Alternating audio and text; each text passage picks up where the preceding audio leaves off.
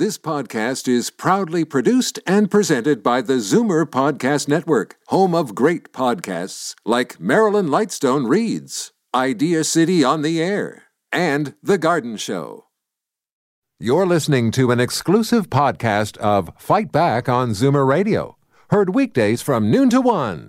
You're listening to an exclusive podcast of Fight Back on Zoomer Radio, heard weekdays from noon to 1.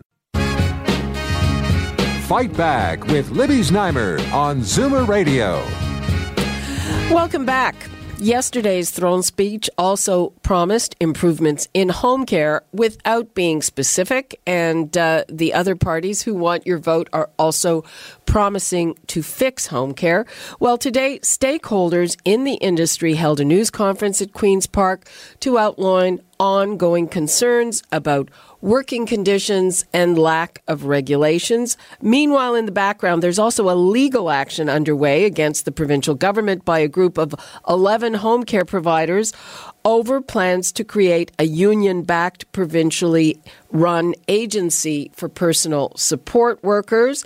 Our next guest is not a party to that lawsuit, but I'd like to bring in Miranda Ferrier, who is the president and founder of the Ontario Personal Support Work Association. Hi, Miranda. Hi, Libby. So what do you want from whoever is in power at Queen's Park to do in terms of home care?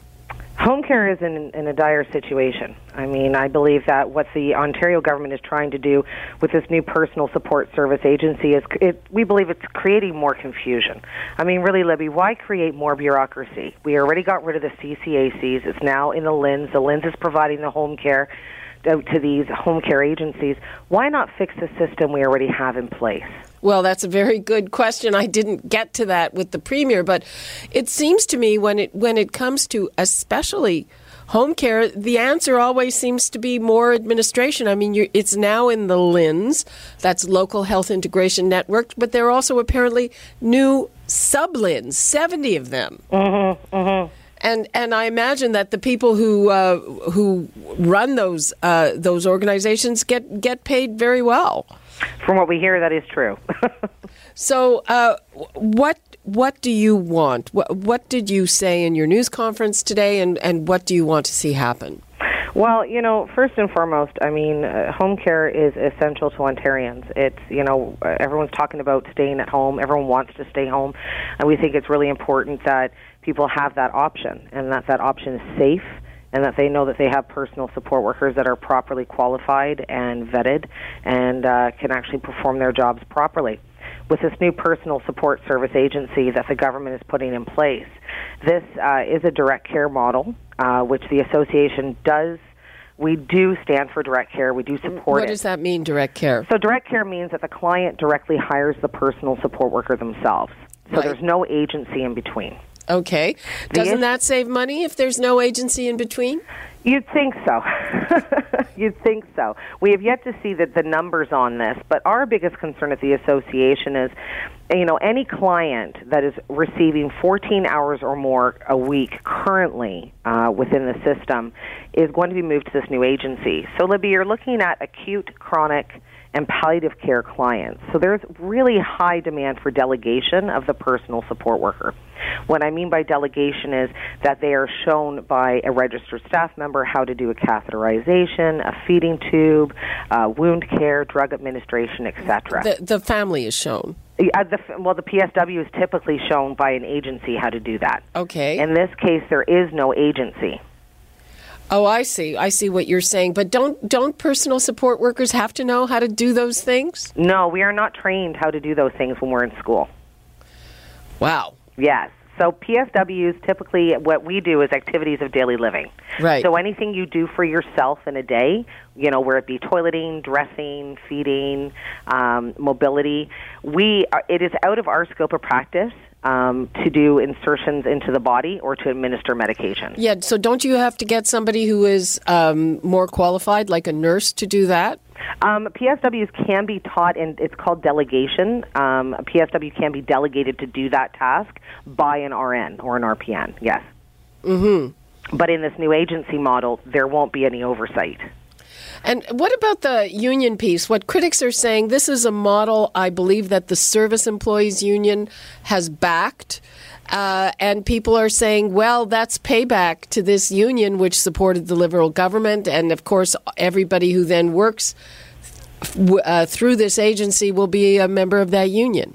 Yeah, so through our investigations, we have found that similar models, almost identical models actually, Libby, were already used and implemented in Washington State and in Michigan. Mm-hmm. And in both cases, SEIU, the Service Employees International Union, was the full backer of both of these models. And in both cases, it ended with terrible results. And really? How so terrible results? Well, forced unionization. I see. In the States, they're not referred to as personal support workers, but like the certified nursing assistants.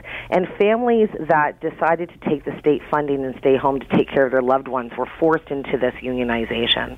And then there was an increase in union dues.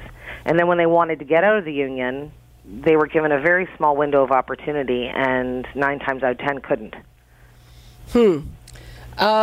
That all sounds pretty technical, but in terms of, everyone is promising to improve home care as we have it now. Most of it is delivered through private agencies. What do you need? What do personal support workers need to do their jobs better? And also another thing that I hear a lot on this show is somebody will call in and say, we're supposed to get an hour a day, but really it turns out to be 15 minutes because the worker comes and then they have to get to their next spot. We're not getting the time that we are supposed to get, and sometimes it's canceled at the last minute, and also that they can have different people all the time.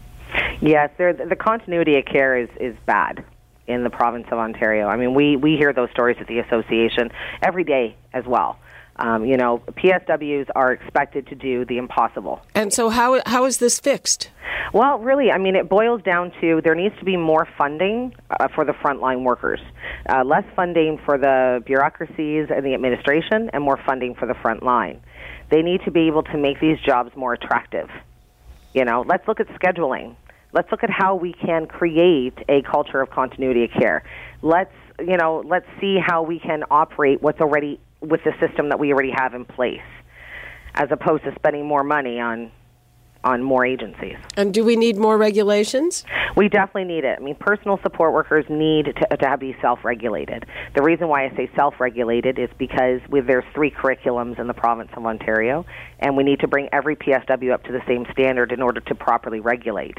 But we have to start somewhere. Okay, let us go to Irene in Mississauga. Hello, Irene. Good afternoon. I would like to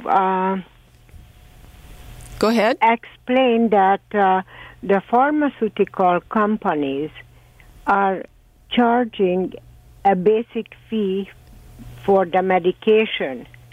I can understand that. But what I don't understand, if somebody is in a nursing home and paying, why they have to pay also the pharmaceutical company when the fee, what we pay for the nursing home, should take care of it. Like somebody have a basic balance, and even in a nursing home, it is subsidized. Okay, and, thanks. Irene, we're totally on a different topic, and I'm just I don't think that I haven't researched this. I'm not even sure what you're asking, so I'm going to let you go because we're on a different topic, and I can't answer your question. I'm sorry, you're asking about why people have to pay for drugs on top of the fees for nursing homes. We're talking about home care, and hopefully we'll be able to get to your subject another time. Okay, so let's go to Helen in Toronto. We're talking about home care. Hi, Helen. Hi. My daughter was on home care. I'm sorry. My daughter was under home care, under palliative care, and they're only allowed 16 hours per month for someone to come in. We all pitched in. Her husband, I went there every day. My younger daughter took time off for compassionate time so we could be with. But her husband told us he was only allowed 2 items for her under palliative care. So he took the bed, and he had the thing for the bathroom, but he had to get rid of that because they didn't allow him only 2 items. So he took the bed as 1 item and a wheelchair just around the house to push her around because she couldn't walk anymore. Why is that?